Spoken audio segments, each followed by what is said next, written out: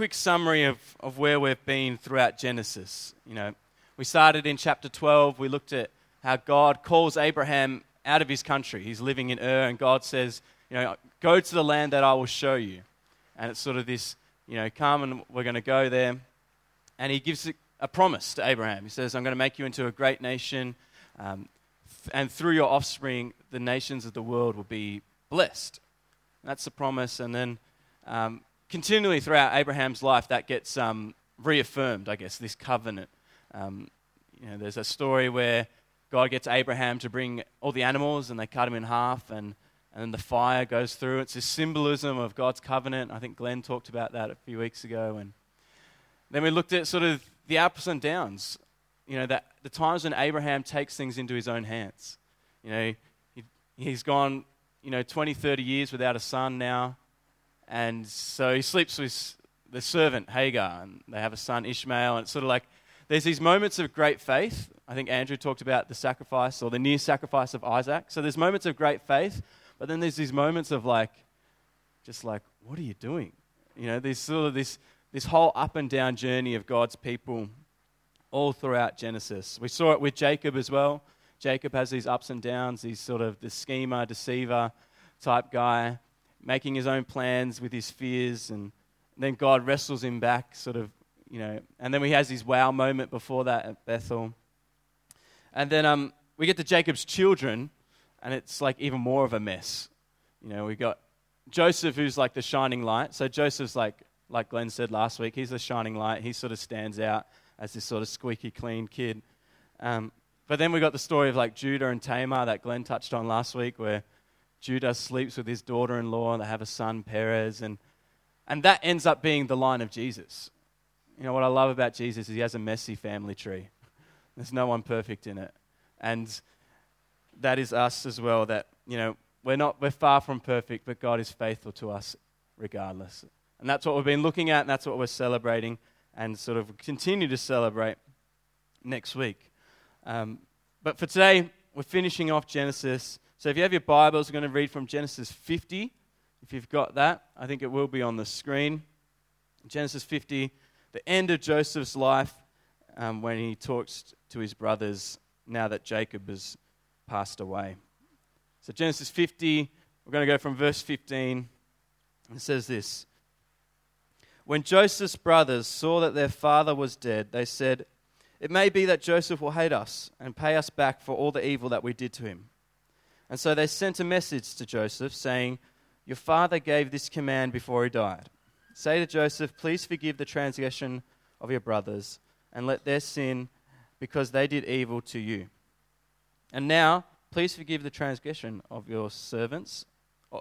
Please forgive the transgression of the servants of God of your father." And Joseph's response is that he wept when they spoke to him. His brothers also came, and they fell down before him. They said, "Behold, we are your servants." But Joseph said to them, "Do not fear, for am I in the place of God? As for you, you meant evil against me, but God meant it for good, to bring it about that many people should be kept alive as they are today. So do not fear, I'll provide for you and your little ones." And thus he comforted them and spoke kindly to them. And so Joseph remained in Egypt, he and his father's house. Joseph lived 110 years. And Joseph saw Ephraim's children of the third generation. The children also of Machir, the son of Manasseh, were counted as Joseph's own. And then Joseph said to his brothers, "I am about to die, but God will surely visit you, and will bring you up out of this land to the land that he swore to Abraham, to Isaac, and to Jacob." And then Joseph made the sons of Israel swear, saying, "God will surely visit you, and you shall carry up my bones from here." And so Joseph died, being 110 years old. They embalmed him, and he was put in a coffin in Egypt. So Genesis ends, first book of the Bible. It's like season 1 is done. And there's this sense that this isn't it. That's like the first key thing I want to communicate this morning, that this isn't it. I sort of titled the message, "Faithful to the Promise, ? Because there's this sense of you get to the end of the book of Genesis and you go, is God faithful to his promise? Like, has he fulfilled what he said he would do? Because there's this sense that this isn't it. I don't know if you've ever had that feeling in your life, this sense that, you get towards the end of the story and you think, this isn't it. Like, there must be more. There's got to be, something's missing, or, life's got to offer something more than this. That sort of thinking is, I guess, in some ways been a bit of the theme of my life, I feel like, for a little bit. Not to say that I've had a bad life or anything. I think I've had a great life, but there's this sense always deep in me that's like, there's got to be more than this. I remember my first year of Bible college, we had Year in the Sun, and one of the things they made us do was journal, and I hated it. And we had to write this stuff, and they'd give us time one morning every week to just write some stuff, and they're just be free and just write. I'm like, oh, that's just cringe to me. Anyway, I remember clearly, the first few weeks, all it said, the first line, it said, there must be more. There was this sense of unfulfillment in my life, this wasn't it. Even now where I'm at, I constantly feel this tension that surely my life is as it is, surely there's more. Surely this isn't it. In fact, one of the great philosophers of our time, John Mayer, he wrote a song called Something's Missing. I'll read you some of the lyrics. He says, I'm dizzy from the shopping malls. I searched for joy, but I bought it all. It doesn't help the hunger pains and the thirst I'd have to drown first to ever satisfy. Something's missing, and I don't know how to fix it. Something's missing, and I don't know what it is at all. And then repeat that chorus about 10 times. And then he gets to the bridge. He goes, friends, check. Money, check. Well slept, check. Opposite sex, check. Guitar, check. Money, microphone, check. Messengers waiting for him when he gets home, check. And it's the guy near the height of his career. He's got it all. And even he has to say, something's missing. And I don't know how to fix it. Something's missing, and I don't know what it is. I'm sure some of you can relate to that sort of thing, that sort of feeling that this isn't it. Yeah? Can some of you relate? Here's the thing. I think we actually should. I think we actually should, deep down, relate to that, resonate with that this isn't it. That there must be more. Because faith is about keeping expectations high. Faith is about believing that, okay, God, the God who reveals himself in this Bible and everything that he does, that's also our God. That he didn't just do it one day for some people, but he does it today for us, for his people. That we actually should have high expectations, believing that God can transform, that God can give life, that God is, like we're saying, that he is beautiful, that he is wonderful, that he is powerful. And we should also relate because we see that our world is broken. We see the sinfulness, we see the struggle, we see the suffering, we feel it ourselves in our own lives, and so we should know that this isn't it. And that's where Genesis ends. It's like the classic season 1 ending. I don't know if you've ever watched TV shows, and season 1 finishes. It's sort of like this kind of happy ending, but total cliffhanger as well. That's exactly where Genesis, like the brothers are together, they're sort of reunited, they're reconciliation, everyone's, happy family. And in some ways, there's a sense that the promise has been fulfilled.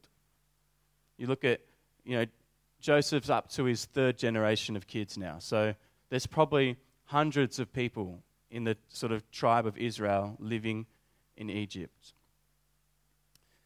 The world has been blessed through Abraham's descendant. Joseph has been responsible for the saving of many lives. They're living in luxury. They've got all they need, but there's still a sense that this isn't it. And why is that? Because they're not in the land. They're not in Canaan. They're not in the promised land that God had promised to them. In fact, the writer emphasizes it. In verse 22, that sort of last little section, it says, Joseph remained in Egypt. And then he repeats the last words of the chapter, in Egypt. It's like, just in case he didn't get it, they embalmed Joseph, they buried him in the coffin in Egypt. Like, just to get it into your point that they're not where they're meant to be. They're not in the promised land. And so in verse 24, Joseph says to his brothers, God will visit you, and he'll bring you up out of this land to the land that he promised to Abraham, Isaac, and Jacob. See, Joseph has to remind his brothers that though this is good, though things are going pretty well, we're in Egypt, we've got everything that we need, though this is good, this isn't it. That we are actually destined for the promised land. And I think this morning, I just want to remind us that this isn't it. Though life may be pretty comfortable for us and we've got all we need, this isn't it. God is coming back again. He's making all things new. He's building his church, and nothing's going to stop him, because this isn't it. Egypt was nice, but they were destined for the promised land. The same is true for us.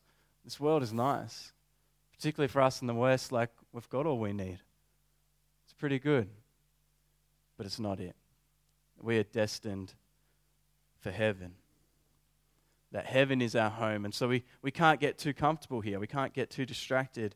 But instead, we need to live by faith and not by sight, reminding ourselves that this isn't it, that God has got something more for us, whether that's in this life or in the life to come. Genesis ends, but the promise still remains. And we need to realize that same is true for us, that our story goes on and our story may end, but the promise still remains that God has promised more and that he's faithful to his promise. I think it's Bill Hybels. John Chambers will be able to correct me if it's not, but he has a book called Holy Discontent. True? He penned this phrase, a holy discontent. See, as Tim Keller is to Glenn Decker, Bill Hybels is to John Chambers, all right? So that's what you figure out in the office pretty quickly. But Bill Hybels has this phrase, a holy discontent. It's about sort of having this healthy balance that this isn't it. That we're content with what God has given us. We're content, we're thankful. This is the day that the Lord has made. Let us rejoice and be glad in it. We're called to be thankful, we're called to be grateful and be content with what we've got.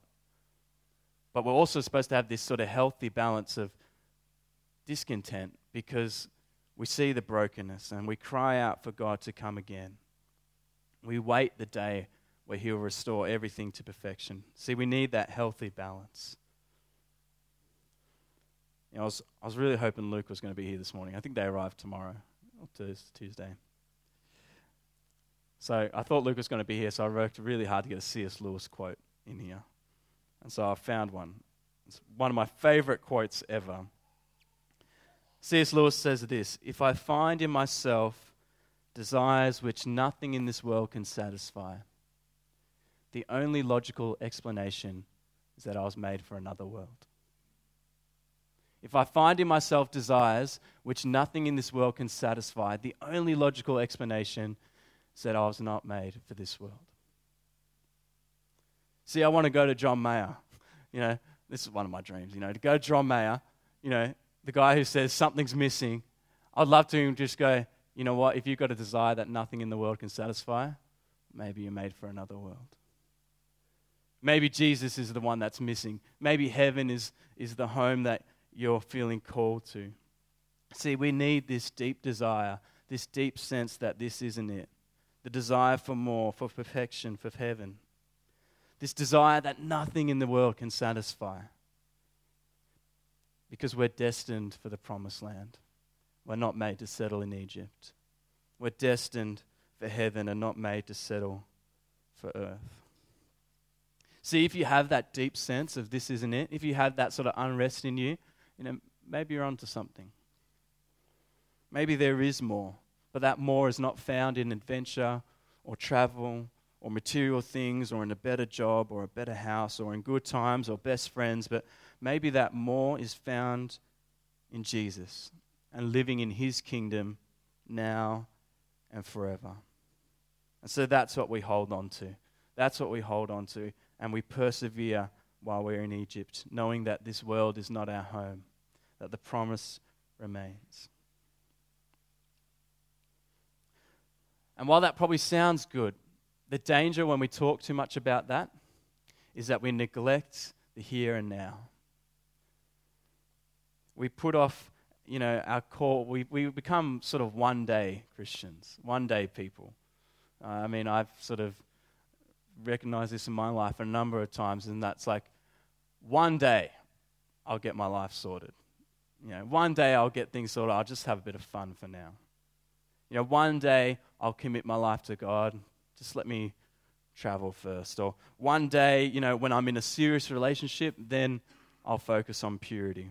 Or one day when I'm working full time, when I've got more money, then I'll start giving to church. Then I'll be generous. Or when I've got my house, then I'll be generous. Or when I'm paid off the mortgage, then I'll be generous. When I finish my uni degree, then I'll start serving in church.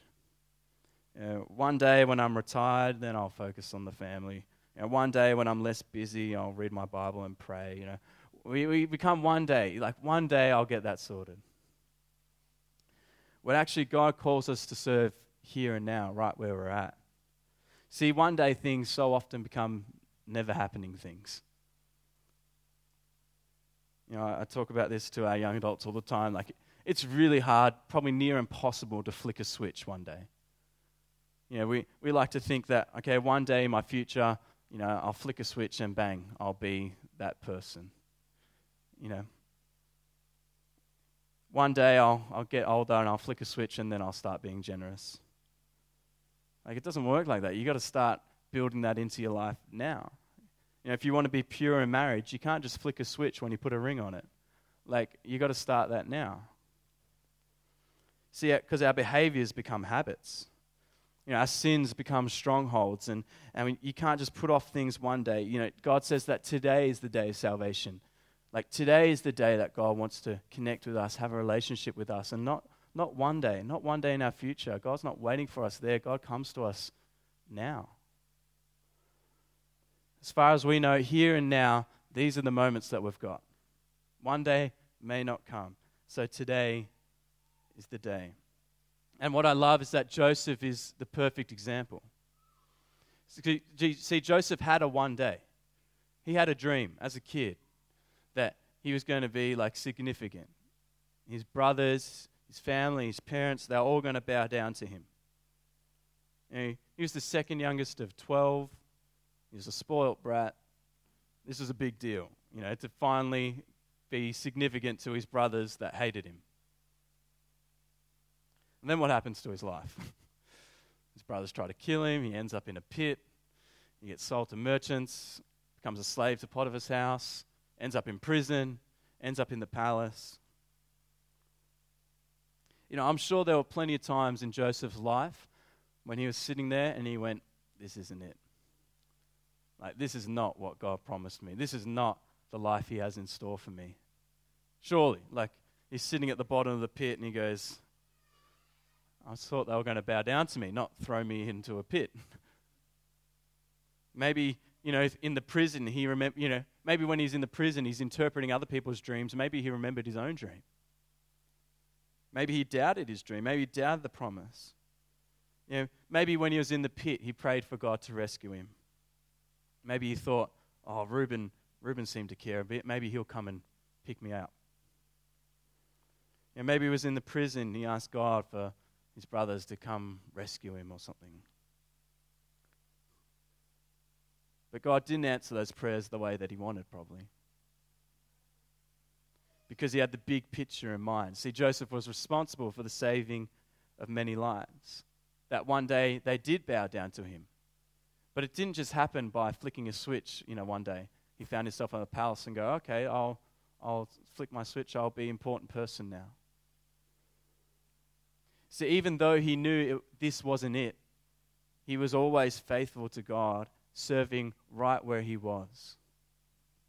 He was faithful in Potiphar's house. He was faithful in the prison. He was faithful in the palace.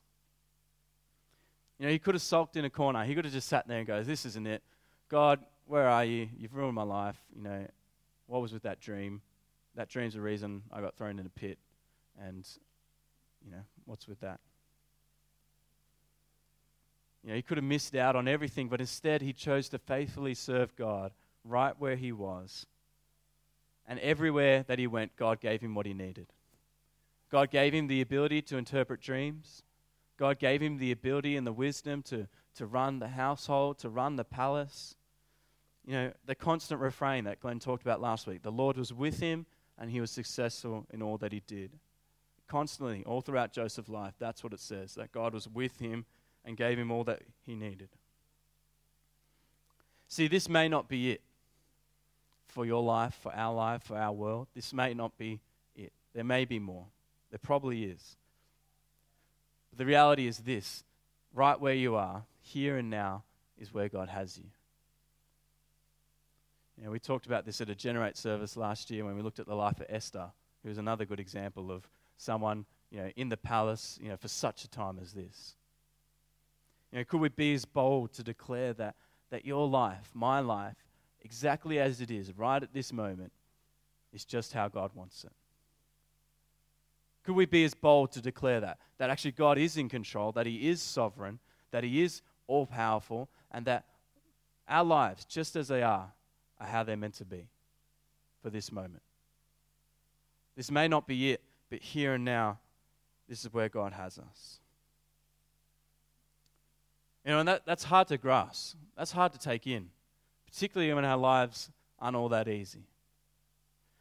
But we've got to trust the truth and have faith in the promise that God is sovereign, that he is in control, and that he has a plan. Don't neglect the here and now because you feel like the promise, because you feel like that's out of reach, because you feel like this isn't it. Serve God here and now and see what happens.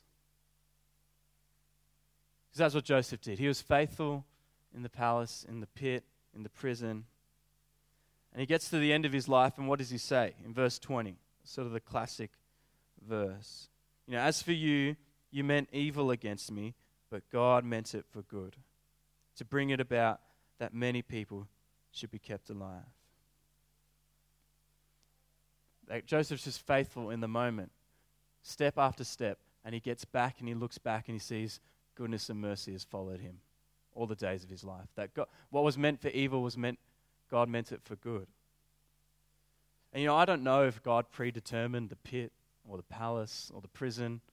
I don't know if that's how God works or if that's how God just weaved his plan as sinful people acted. I don't know. That's part of the mystery of God. But what I do know is this, is that at the time it looked evil. At the time it looked wrong. At the time it looked like this isn't it. But when he looked back, he saw that God was good. And God was faithful. So I want to encourage you this morning to serve God here and now. The place where you are, the time that you're in, at this moment, right where you are. Just to serve God faithfully. Take each step as it comes. Maybe the person that you're serving is going to recommend you to Pharaoh down the track. Maybe the person that you're discipling is going to open doors for you in the future. Maybe that household that you're running is going to prepare you for a ministry in the future. Maybe the suffering you're going through becomes your testimony one day. Maybe it's more like Jacob. Maybe the struggle and the wrestle is going to redefine you. It's going to give you a limp. It's going to remind you that God is strong in your weakness. Maybe you're wandering around life and not sure what's going on, and like Jacob, maybe God's going to reveal himself to you. That your wandering is going to lead to your wondering. You're going to have your wow moment, that wake-up moment. So I don't know what your here and now, what life right at this moment, I don't know what that looks like from a future perspective. But I do know that God is faithful and that he is good, that he has promised us to be with us. See, God has promised more. This isn't it. He's destined us for heaven, yet he's placed us here and now for a reason and a purpose. So seek him and serve him. And what does that look like for you today? What does that look like for you to be faithfully serving God here and now? In the struggles, in just the workplace that you're in, you feel like, it's not quite what I want to be doing. At your uni, at your school, wherever you're at, with the people that you're with, your friends, you might think, it's not quite what I had pictured, but maybe God's got you there for a reason.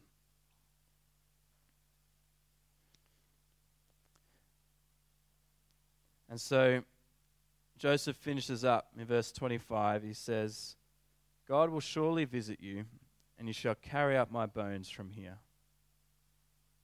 And that Joseph reminds his brothers that this isn't it. And what we find out later is that this wasn't wishful thinking.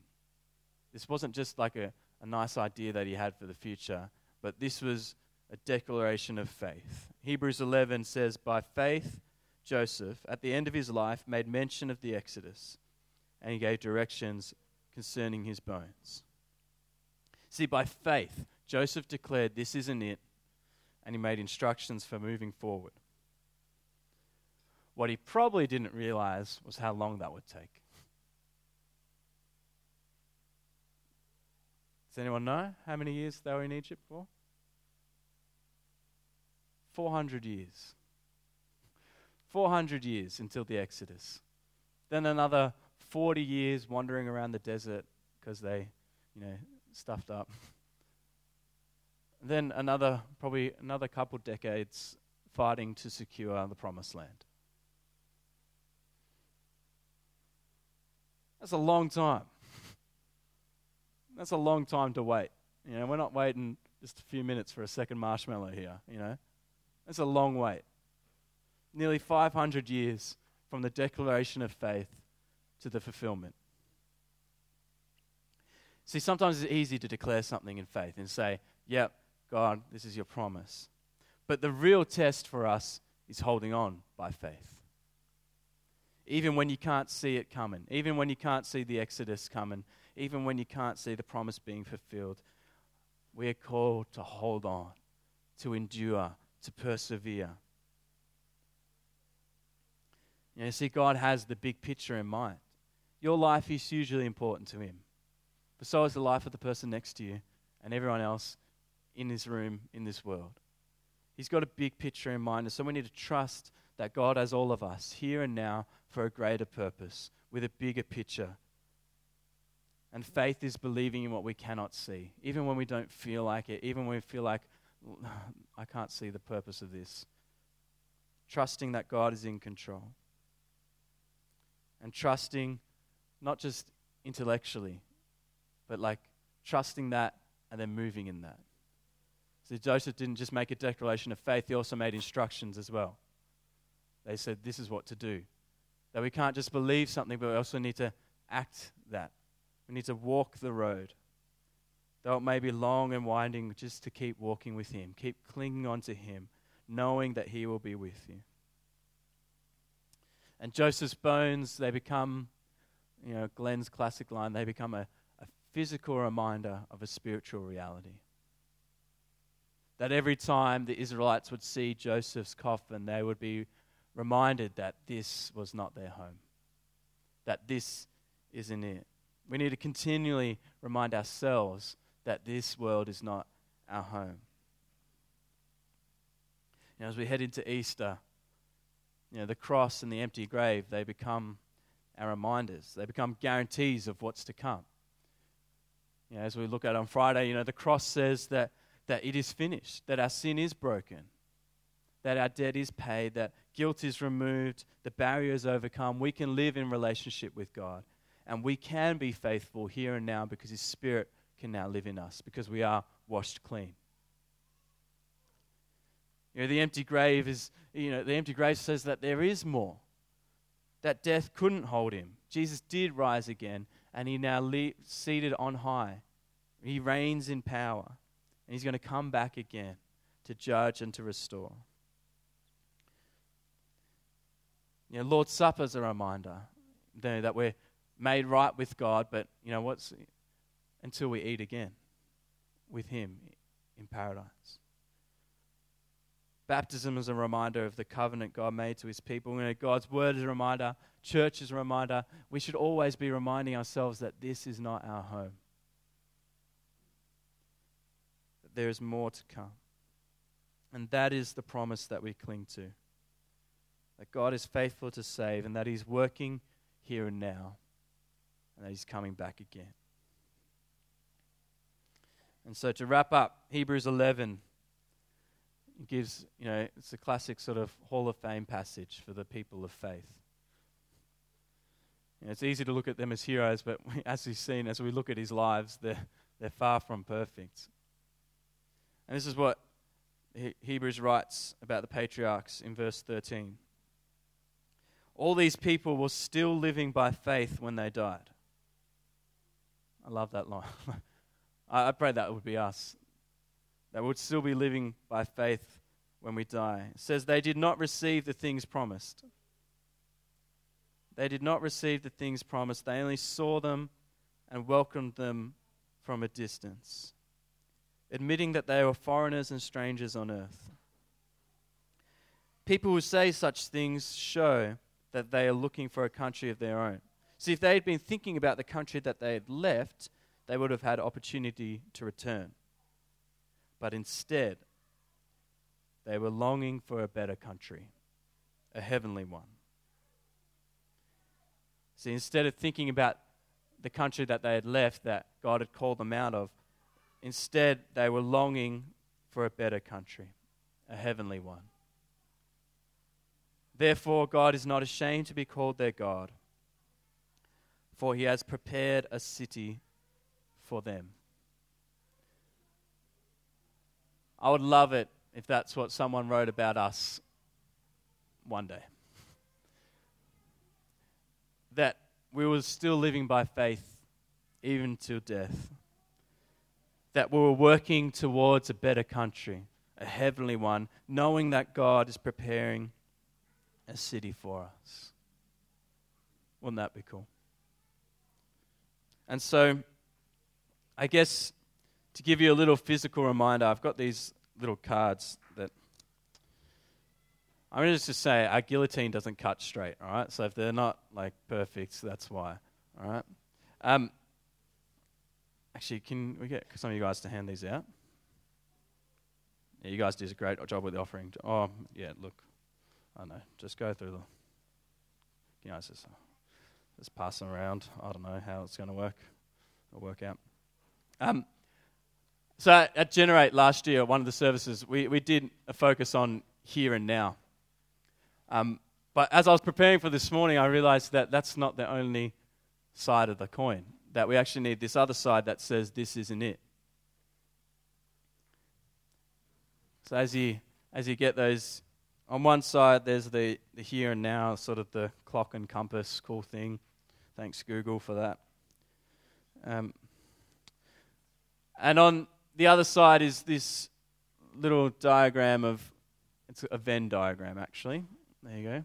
I remember year 8 maths.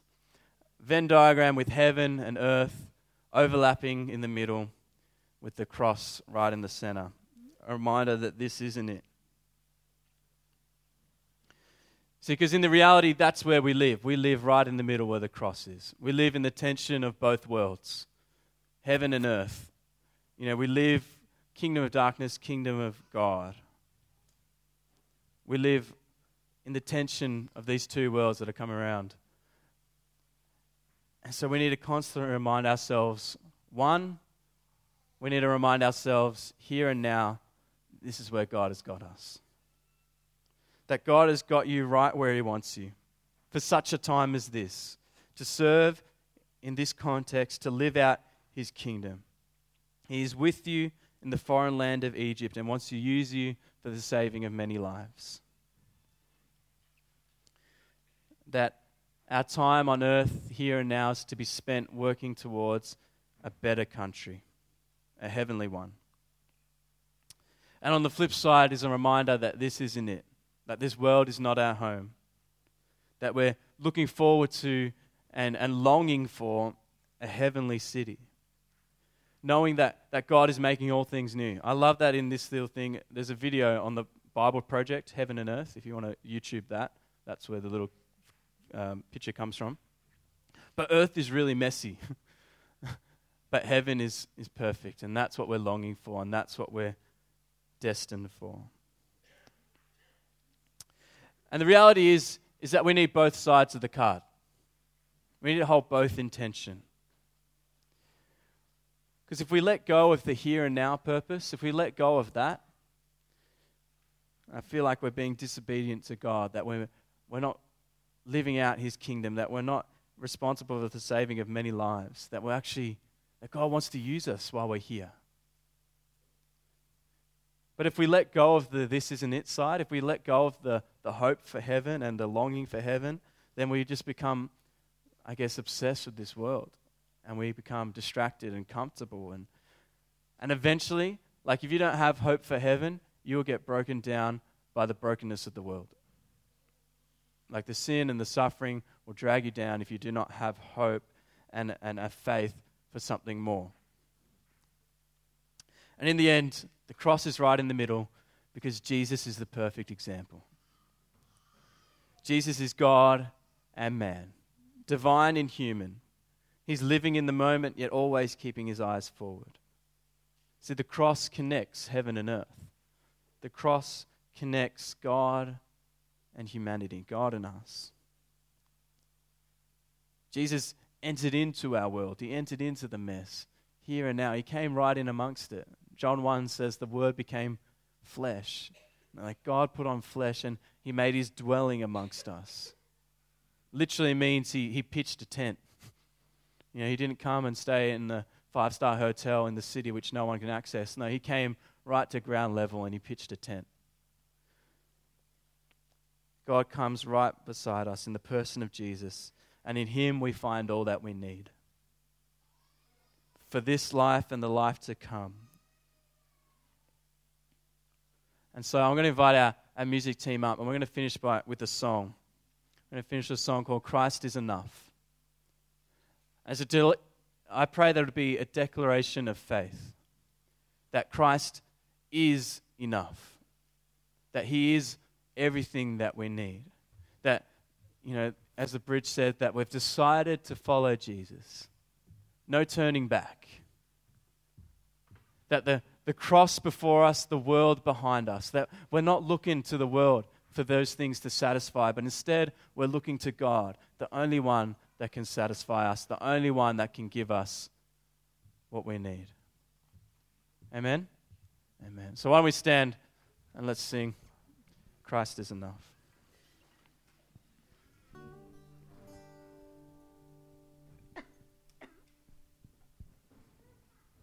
So one of the themes throughout all the Bible is that God's people are exiles. There's foreigners and strangers in the world. And in Jeremiah 29, God writes to the exiles that were in Babylon. He says, "Thus says the Lord of hosts, the God of Israel, to all the exiles whom I have sent from Jerusalem to Babylon." God says, "Build houses and live in them. Plant gardens and eat produce. Take wives, have sons and daughters. Multiply there and do not increase. But seek the prosperity of the city where I've sent you into exile. And pray to the Lord on its behalf, for in its prosperity you will prosper." And God says, "When 70 years are completed, I'll visit you, and I will fulfill to you my promise, and I'll bring you back home. For I know the plans I have for you, plans of prosperity and not for evil, to give you a hope and a future. And then you will call upon me, and you will come and pray to me, and then I will hear you. You will seek me and find me when you seek me with all your heart. I will be found by you, declares the Lord. And I will restore your fortunes, and I will gather you from all the nations and all the places where I've put you, and I'll bring you back home from where I've sent you into exile." And that's the promise of God, that He'll bring us home. But while we're here, may we pray and seek the prosperity of the city that we're in. Amen. Amen.